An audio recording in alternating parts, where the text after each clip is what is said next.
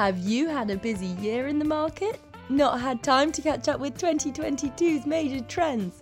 Well, welcome to Cloud9Fin, our suite of podcasts where we bring you the need-to-know information on deals, documentation, ESG, and we deep dive into the themes showing up in the high-yield, leveraged loans and restructuring spaces.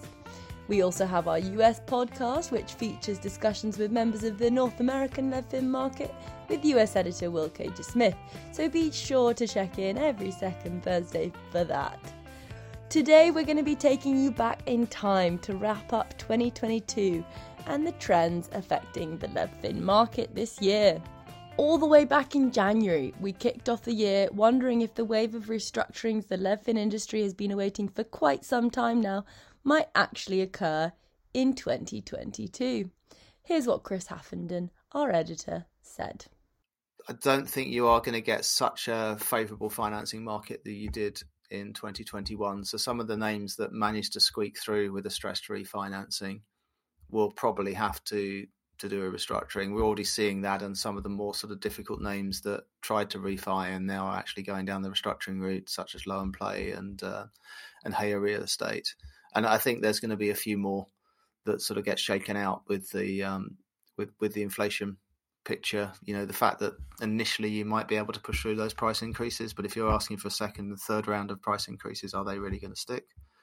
And then I think there's also just going to be some names which have issued in the last couple of years that aren't really going to be able to hit their business plan, and just naturally as part of the overall cycle, you are going to see some companies start to get into some degree of distress. Whether they actually do end up in restructuring in 2022 or whether that's a 2023 event, I think is still up for debate.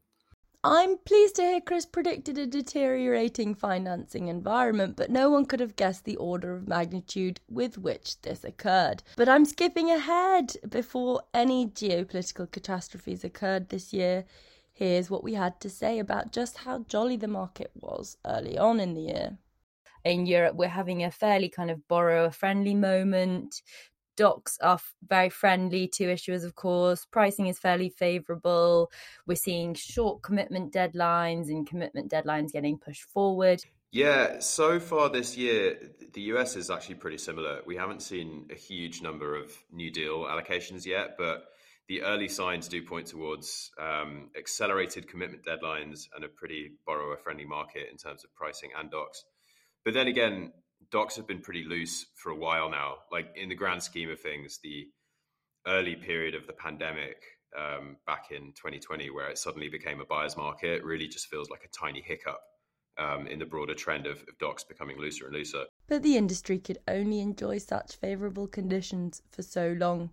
On the 24th of February, Russian forces launched a full-scale attack on Ukraine. The invasion had an immediate impact on the LevFin market, completely shutting down new issuance for the longest period since the COVID-19 pandemic. Individual companies operating in Russia or Ukraine or with significant connections to either region, such as Hilding Anders, Oriflame or Holland & Barrett, traded down significantly, but it didn't take long for second-order impacts of the war to set in as well. Here's Chris discussing just one of the impacts of the invasion. Yeah, I think one of the things that I think is also interesting is just the massive spike in oil prices and also natural gas and what that impact will have on economies. So there's this now talk about stagflation that's suddenly reared its head now. The fact that we could see, if these energy prices are extended, that's going to have a massive effect on European growth. But we're now seeing in the last few days the unthinkable about countries now saying that they will actually stop taking Russian oil and gas. Maybe that might be in 6 months or a year's time, but there's also companies also withdrawing from the region as well.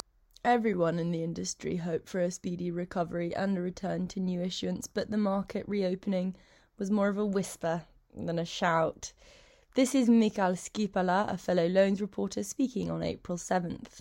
So we have seen a gradual reopening of the market. So far, a few add-ons. Ion Trading actually just only issued a notice that they're closing an add-on to support an acquisition, and some of the existing lenders have not been even invited to participate. So we have seen little steps of market reopening in Europe, and we have the first European issuer coming back. It's German network of ophthalmological clinics, Vionet. It's a deal that was the last deal trying to get through before the volatility because of the Russian invasion of Ukraine wobbled the markets. So Vionet came back, which is interesting, with now an uplift on the pricing and also softening on the terms. New issuance continued in rather an anemic vein. Here's Chris speaking just a week later. What we've seen since is the odd add-on, the small euro-denominated tranche on a part of a much bigger sort of US deal. But we've only seen 2 deals appear this week, which are Cooper Group, which is a Spanish buildings materials business, and Clinigen, which is a new LBO. But next week we're expecting quite a lot of issuance. We're going to see new deals probably from Morrisons, and we're aware of at least 1 bond deal, potentially 2 bond deals. But we think a lot of the issuance that will come back initially will probably be either in the FRN space or in the double B space. Inflation really began to bite towards the beginning of the third quarter and reared its ugly head for 2 deals in particular that perhaps was the favourite hobby horse of the Levfin industry throughout 2022.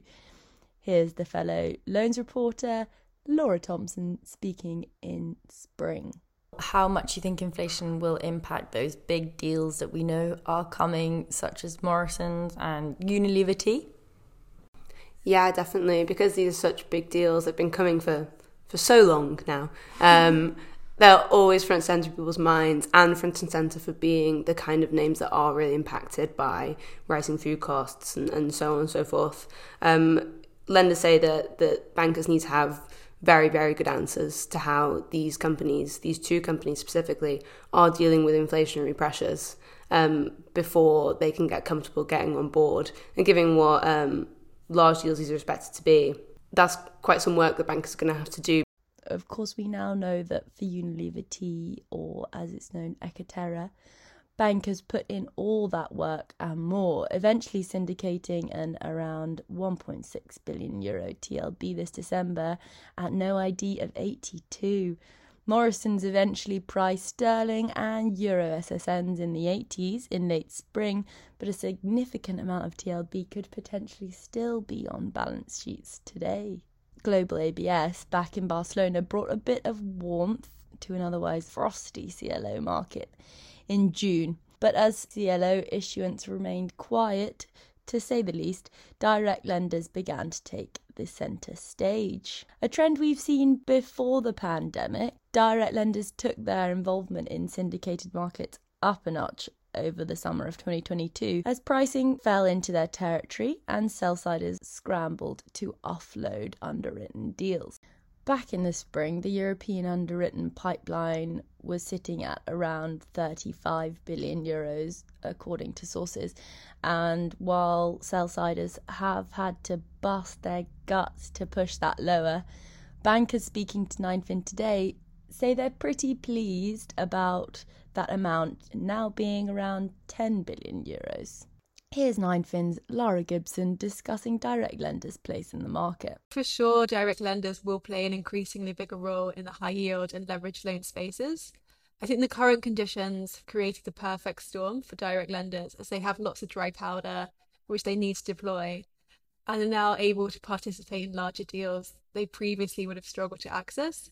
However, having said that, I think there is a limit to what they can do and the role they can play. I think someone who spoke to 9fin this week was saying that, yeah, sure, they've worked with direct lenders and they're definitely going to feature on some transactions and they will take a larger share of the market. But especially for the large deals, they're going to struggle to fill that hole. I think he also said that every single deal going on right now has had a call from direct lenders, but the excitement over that sector solving the hung pipeline is definitely overstated. Inflation continued at pace into the autumn, as it still does today. But overall, Levfin credits managed to hold steady as they reported Q2 earnings in September. Mikhail gives us the story at the time. Overall, the second quarter earnings were better than expected. I think early on in the quarter, there was a lot of uncertainty around Russian invasion of the Ukraine and the impact on commodity prices. And a lot of companies were at that time grilled on how they would be dealing with that. And so the expectations were pretty grim and uncertain. And they still are, but I feel that some of the even sell-off that we're seeing coming to summer in some companies particularly has been maybe a little bit overstretched, or obviously there are like idiosyncratic risk for particular companies, but like for example we've seen Upfield pick up after they were able to surprise with really good earnings this season. Nevertheless, the new issuance picture remained difficult into October, as Mikhail tells us. Well, the situation is pretty bleak at the moment. I don't think we're gonna see a deal for quite some time. We already been hearing the post-summer reopening is not gonna be happening in the scale that everyone would hope for, but drastic sell-off last week that seemed to be gradually continuing to sterling this week, at least what we're hearing in the market. I really can't see an issuer braving the market at the moment, and we've seen that on the Tenkate gas deal and House of Arge were the last deals in Europe that they're trying to push through, and they both suffered. I covered Tenkate gas, and in any other market it would be a straightforward add-on that has a little bit of hefty leverage carrying it. It was just a punchy structure that at the moment just is not sit well with cautious buy side. And we're talking about cautious buy side, but we might be actually talking about that there is no one buying at the moment. A recent so-called Santa rally has allowed some add-ons and amend and extend transactions to come to market towards the end of 2022, and banks took advantage of these improving conditions to offload underwritten deals, such as the aforementioned Ekaterra and IT services business Kronosnet. Nevertheless, Europe continues to struggle macroeconomically, and we don't expect any major LBO financings to come before the end of 2022 or even early next year for that matter. Most activity in 2023 will be driven by the maturity wall, but even that won't provide a huge amount of demand in Europe, as Laura Thompson tells us in November. There isn't too big of a maturity wall coming up in that 2023-2024 slice of time, and that what is upcoming is likely to be A&E'd out, that there's a lot of appetite amongst lenders to A&E out maturities that are coming up. You know, we're in a situation where people say 90 is the new par, 80 is the new 90. Lenders don't want these loans maturing at such a discount from par when it's often a macro pressure that's forcing those values down rather than any issue with the credit itself. So they have every incentive to push out maturities. So there's a lot of hope amongst lenders and issuers that these maturities can be dealt with. Some A&Es amend and extend transactions have already occurred, like Altice International and Sebia, but buy-siders are expecting more than 15 to come early next year. But there are a multitude of trends that will dictate how these transactions go.